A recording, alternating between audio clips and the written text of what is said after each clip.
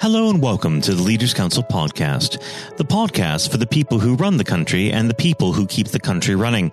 You join us in a very empty and very quiet capital. I'm Matthew O'Neill, and today, as always, we ensure that we have a variety of distinct perspectives on leadership. First, we're joined by Dr Ashok Soni, the owner of Cope's Pharmacy, a pharmacy based in Streatham. Ash, hello. Hello. Thank you for taking time out of what I am sure is a manic day for you. Firstly, how has COVID-19 affected your business? Well, to be honest, at the moment, it's almost indescribable. I tried to do this last week as being Christmas and Easter rolled into one. It now feels like Christmas and Easter rolled into one and continue to happen every day. Gosh. So they'll be happening it won't be happening. We're preparing for it in the next 6 weeks. That's how busy it's become. And what are people purchasing? Well, they're coming in to buy paracetamol, to buy cough mixture, dry cough mixture, to buy sore throat pastel, tissues, toilet rolls, liquid soap, hand sanitizers, to purchase over the counter. And then, of course, on top of that, they're all getting prescription requests because everybody's worried if they're in isolation, whether they'll be able to get access to their medicines. If they're asthmatic, it's considered a respiratory illness, so they're looking for extra inhalers. All of those type of things are just adding to the pressure and workload that we're currently experiencing. Are you going to have to introduce controls on what people can and cannot buy soon? We've already had to. We've been limiting people to one pack of paracetamol for the last week, 10 days, which fortunately has meant that I've still got stock.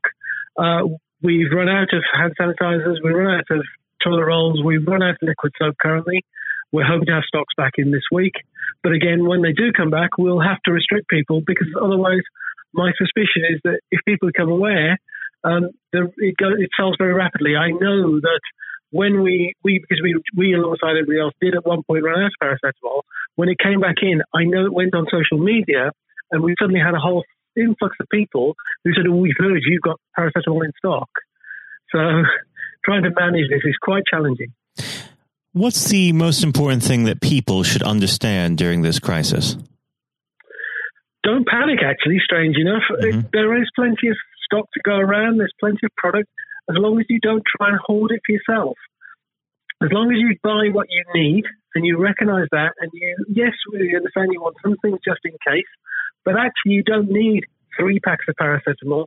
You don't need 3 bottles of cough mixture. You don't need 3 bottles of liquid soap. You need 1. And actually, if you do those things, you will get through, and so will all of us. And also recognize that the vast majority of people, this will be a fairly mild illness. And as a result, you need to start to think about protecting those who are most vulnerable and the people that are at greatest risk and the people that have been asked to socially isolate. And actually, at the same time, recognize that your responsibility is to create social distancing, because actually we know this virus can only be spread rapidly through a congregation of people. So if you're standing next to someone, you're more likely to get it. If you stand a little bit further away, you're less likely to catch it yourself. And actually, it's almost a bit of a treat everyone around you as they may be the person that's already got it. And if you do that, you'll create the gap that you want between yourself and them, and that will help to prevent this spreading as quickly as it potentially can. That's very sensible advice. How have you enforced social distancing within your establishment? So for the last week, we effectively have only allowed 1 customer in at a time. People are having to queue outside the door. 2 reasons. One is it means that we've got control over the people coming through the pharmacy, but also means, strange enough, we can observe people standing outside and see if they are exhibiting any symptoms that sort of indicate to you that maybe they shouldn't be coming in. Mm-hmm. And we do have big posters up now also saying, if you exhibit any of these symptoms, stop, turn around and go back home and phone 111. Now, are you offering any sort of temporary delivery service? Yes. So we've taken on an extra delivery driver, and we've said to anybody that needs it, and from our point of view, that means that anybody that feels they are in need of delivery, those that are social isolating, all you have to do is let us know. We will deliver. We will find ways to make sure you get your medicines and that you get access to the things that you need. Are you limiting the amount of other stock, the non-in-demand stock that's actually present in your premises to make more room for the stock that's necessary for this illness? No, to a great extent we're not. We're tending to find that there's less need. Having said that, what we will tend to do is if somebody comes in and suddenly we see somebody coming and looking to purchase large quantities of something, we will question why and may restrict it just from the point of view of if something got out on social media or somewhere else that suddenly says product X is going to be the next big demand, because again, that's going to be the real problem for us, is that if you suddenly get that, then that becomes an issue. We have found that we went through a phase where we had vitamin C, that's all sold out. So all of a sudden we start to get people coming in for multivitamins. So we've had to restrict purchase of that at the moment just to make sure that we've got enough stock for everyone. But also, there isn't a need to have 6 months supply of multivitamins. Absolutely not, yes. So, because at the end of the day, all that will happen is a lot of these products will just go out of date because you don't end up using them. And that's a waste of your money. And actually, that's just as important, given the way we are today. The consequence of COVID-19 in terms of people's employment is something that people need to bear in mind. That, again, if you're spending lots of money on things that you think you're going to need and you don't need them, you're going to end up having wasted that money. And you may not have the money to waste at the moment. Well, let's pivot back to the subject that we should be talking about, and that's leadership. Now, I always like to start the conversation on leadership by asking a very simple question. What does the word leader mean to you? So, for a leader for me is someone that can encourage people to feel that they want to follow, and to also recognize that they themselves will be a follower, because being a leader is not always the person that's the person in charge, in a way. For me, leadership is about distributed leadership and recognizing the talents of others and being able to nurture and harness those to work alongside you to deliver the best outcomes. And how would you describe your personal leadership style? I think very much that. I suppose that's why I have that view, because that's the type of leadership style I try to adopt. I am very clear that actually a lot of what my role is to listen and to interpret and to support and to encourage and to enable and to empower. And then by doing that, you get the best from those around you, and that makes leadership relatively easy. And the other thing about leadership is also being confident to be able to listen well enough to also relay those stories on behalf of those that may not feel they have the authority or the voice to be able to say the things that matter. Well, Doctor, I think it's time that you get back to your flock. I'm sorry for detaining you while I'm sure this is a very busy time, but thank you for the invaluable information that you've provided to our listeners. And Ash, I'd love to have you back on the program at some point in the near future when we can actually discuss leadership in a far more reaching setting. Ash, thank you. My pleasure. Thank you. That was Dr. Ash Soni, owner of Cope's Pharmacy. And now, if you haven't heard it before, is Jonathan White's exclusive interview with Sir Geoff Hurst. We're now joined, though, by former England footballer and still the only man to score a hat-trick in a World Cup final, Sir Geoff Hurst. Thank you very much for coming on today. You're welcome. You're welcome. Good afternoon. And perhaps I should start and get it over and done with. I know you must be bored with it, and you've probably been asked 1,000 times. But when you got out for a duck playing for Essex, Geoff, what was going through your head at the time? Well, of course, that's not one of the most asked questions I get. Oh, there are one or two people who are very familiar who do Google me, who realise that I did score nothing for Essex. My only game for Essex first team when we played against Lancashire in Liverpool, a place called Egbert in Liverpool, many, many years ago, 1962, I think that was. So I didn't, I didn't really feel it at the time. It was lucky to be playing, I guess. There were one or two injuries. But the problem that I had was really messing about between the two sports. That was very detrimental to me over that period of time, being stuck between the two sports.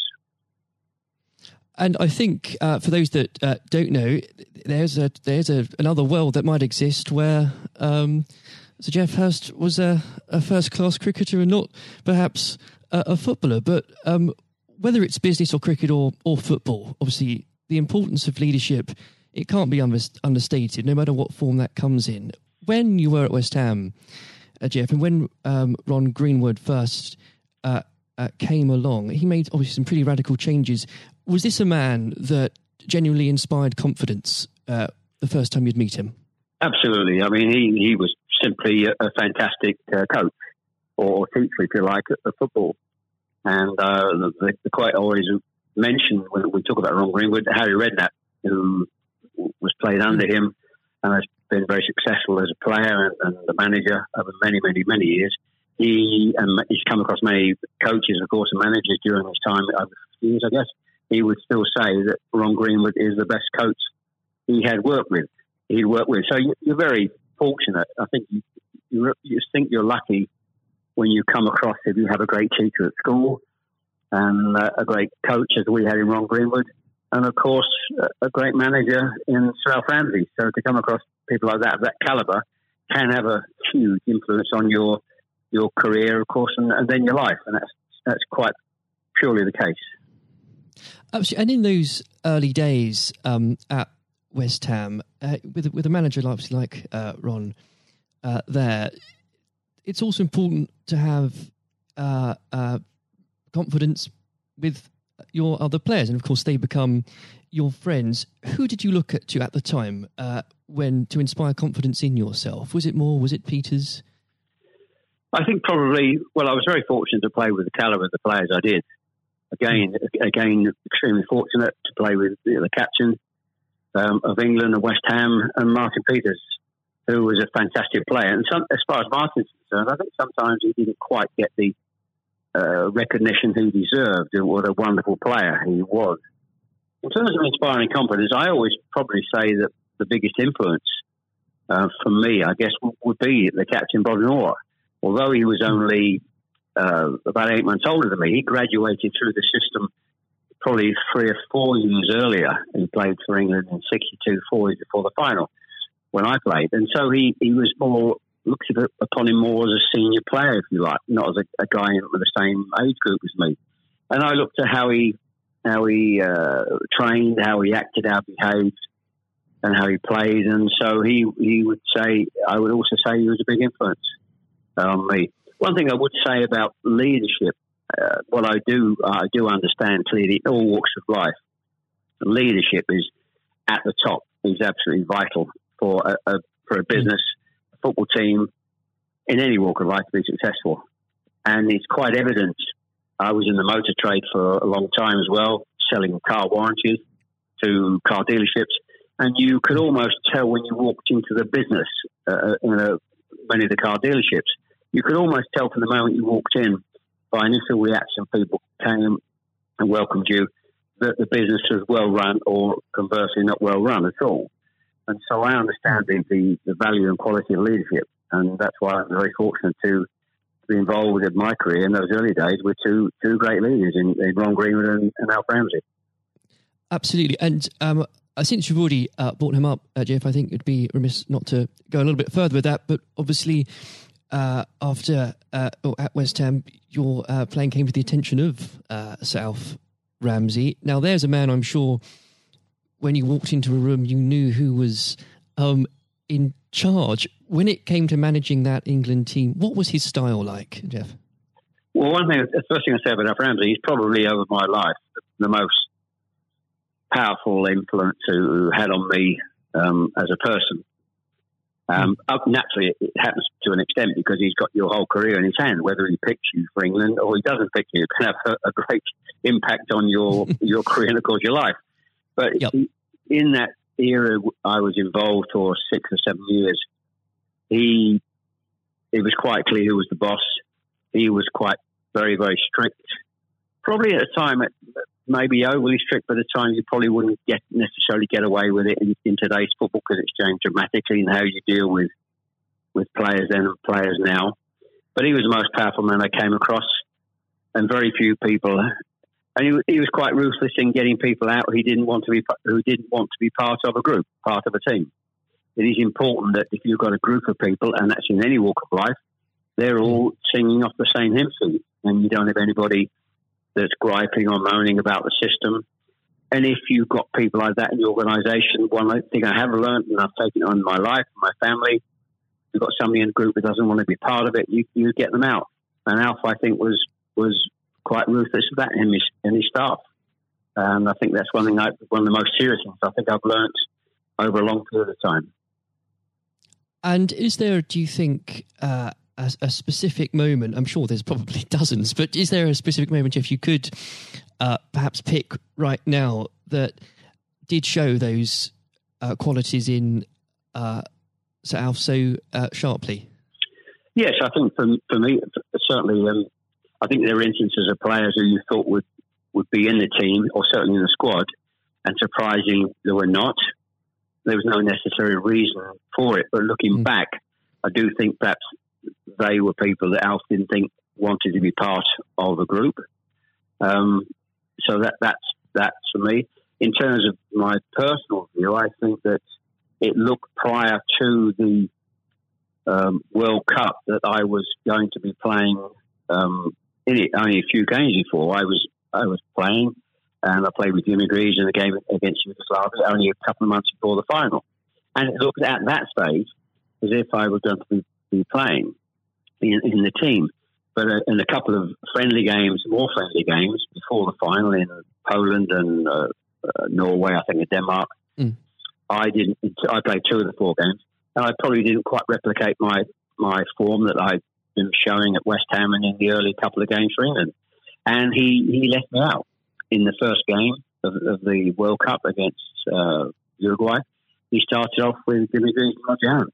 So I had an impact of thinking at that stage I looked like I was going to play, and didn't start because of just a lack of form. I didn't play quite well enough to justify my position. And somewhat fortuitously, I only got back in the team because of a nasty gash to shin on Jimmy Greaves' leg. And I think what you've said there, Jeff, actually does sum that up really well. And more than that, whilst it's important to have that someone in charge with those qualities, it's almost useless if there isn't a strong and unified team behind them. And there really must have been moments, maybe there weren't, but let us know, in that 66 competition, the prolonged pressure on all of you, the weight of a nation, did it get to you? Oh, not for me personally, no. I think, and I don't, not for me, not for a second. I think I was just happy to be involved in the squad initially. Not at all. You're not aware of the magnitude of the occasion, really, looking back out. So I never really felt, people talk about pressure a lot and it's there, and players talk about it in life. I didn't really necessarily feel any great pressure during the time I was there. And what is also important to say about Alf Ramsey, the people he left behind that were left in the squad after he'd moved 1 or 2 players out, the squad were a bunch of very hard-nosed, professional, top-quality people. And that was, again, the leadership that Al showed. He got people in together that were very, very strong personally. And I think that was part of the success we had. We were I always describe our group as hard-nosed professionals. We have some great players, but overall they were great hard-nosed professional players. And great quality people who we've kept in contact with, over the years.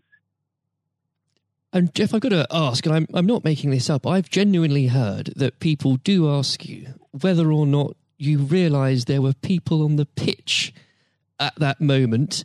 I imagine you were busy on something else. Well, I did some theatre shows last year. They've gone fairly well, and we're going to do a series of theatre shows, in fact, starting this week, over the next 2 or 3 months. And at the end of the theatre shows, we have about 20 minutes where we allow the people in the audience to ask questions. And I won't mention both. They're too long to talk about both questions. The other one's a really stupid one. It's too long for me to tell you. It's absolutely ridiculous.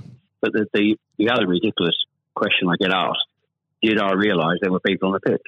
And of course, I jokingly say, yes, I was just about to shoot to score the goal. And I looked round, put my foot on the ball, and looked round for a little while and said, oh dear, there are 6 or 7 people running on the pitch. So I've been asked that once at one of the theatre shows. So I make a joke about that and saying, yes, I put my foot on the ball and waited, just had a glance round, you know. Maybe it does prove there are things such as stupid questions, really. Oh, yeah, there certainly are. I've got another one which I won't bore you with. It won't be too long to tell you. I was in a Jersey, or Channel Line, Jersey or Guernsey, 2 or 3 years ago, and most stupid, irrelevant questions, absolutely nothing to do with football whatsoever, which was absolutely, but I can use that now because it is quite funny.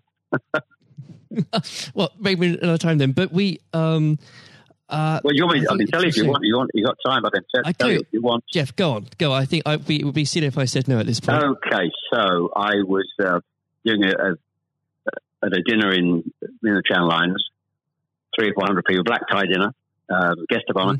On this occasion, I was speaking for about 20 minutes, then allowing questions from the audience at the end of the evening. And there was usual football questions, and then all of a sudden I had somebody at the back who asked a question. I didn't quite hear what he said. He didn't have the microphone with him. So I said, I didn't hear what he said. Can you please give this chap the microphone so I can hear clearly what he said? So the chap had the mic and he said, when a turtle loses its shell, is it naked or is it homeless? Right. What a question. What a question. I think that would be definitely in the stupid category, wouldn't it? So we had a laugh about that. You've got to have a patient of a saint, I think, sometimes to put up with things like that. I found it amusing. I just found it amusing. In fact, some of the audience found it highly amusing as well. So it did make me laugh that day.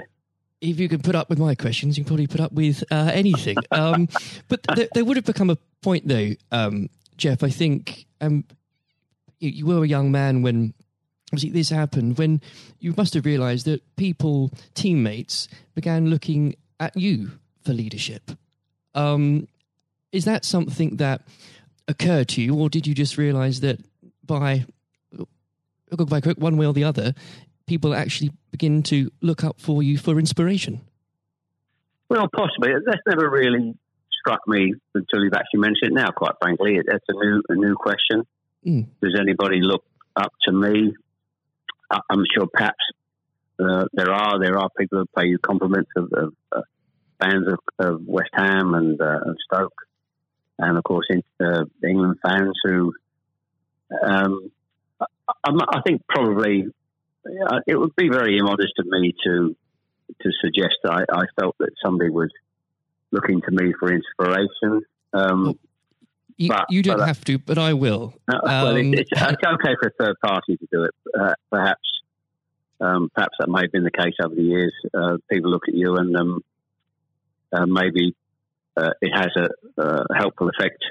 But I do think you how you behave and set examples on and off the pitches, people must realise that has an influence.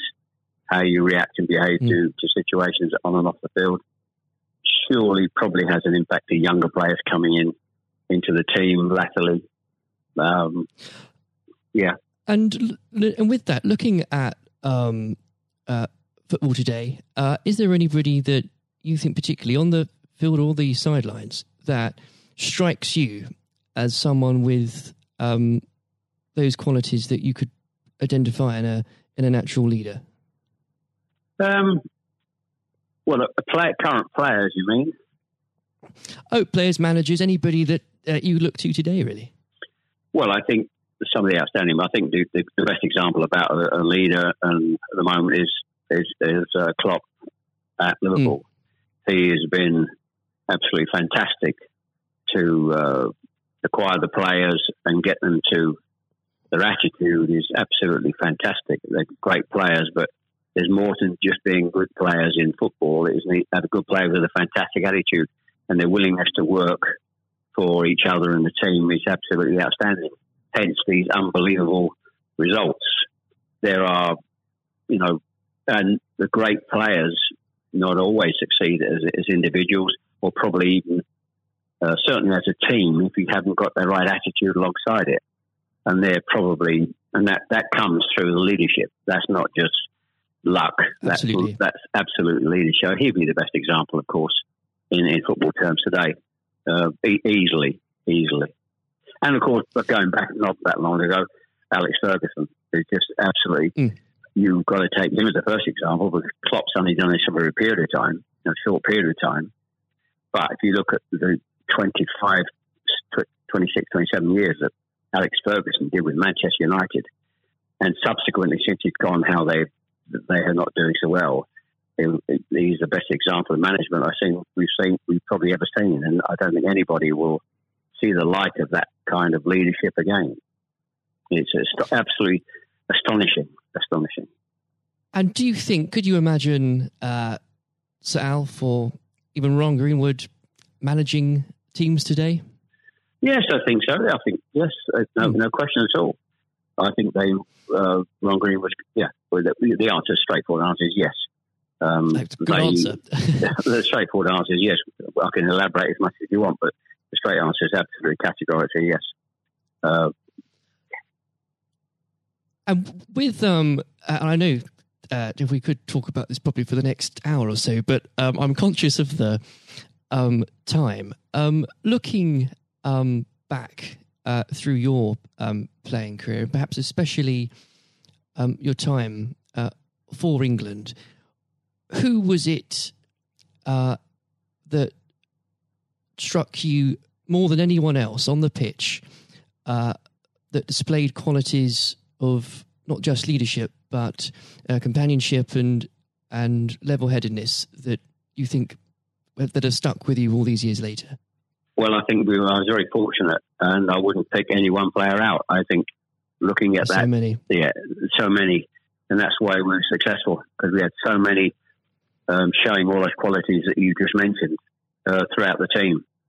I think that was outstanding, and it's an opportunity to talk about all of them in that breath. And there was nobody, and going back from an earlier question for me, all hard-nosed professionals, good teammates, good socially, and that's why we kept in touch with each other on our golf days every year up until about 5 years ago. Of course, with the sadly dwindling numbers, we still got on. Our wives got on all together all those years later. It didn't just finish after '66. That reunion, that camaraderie, that team spirit.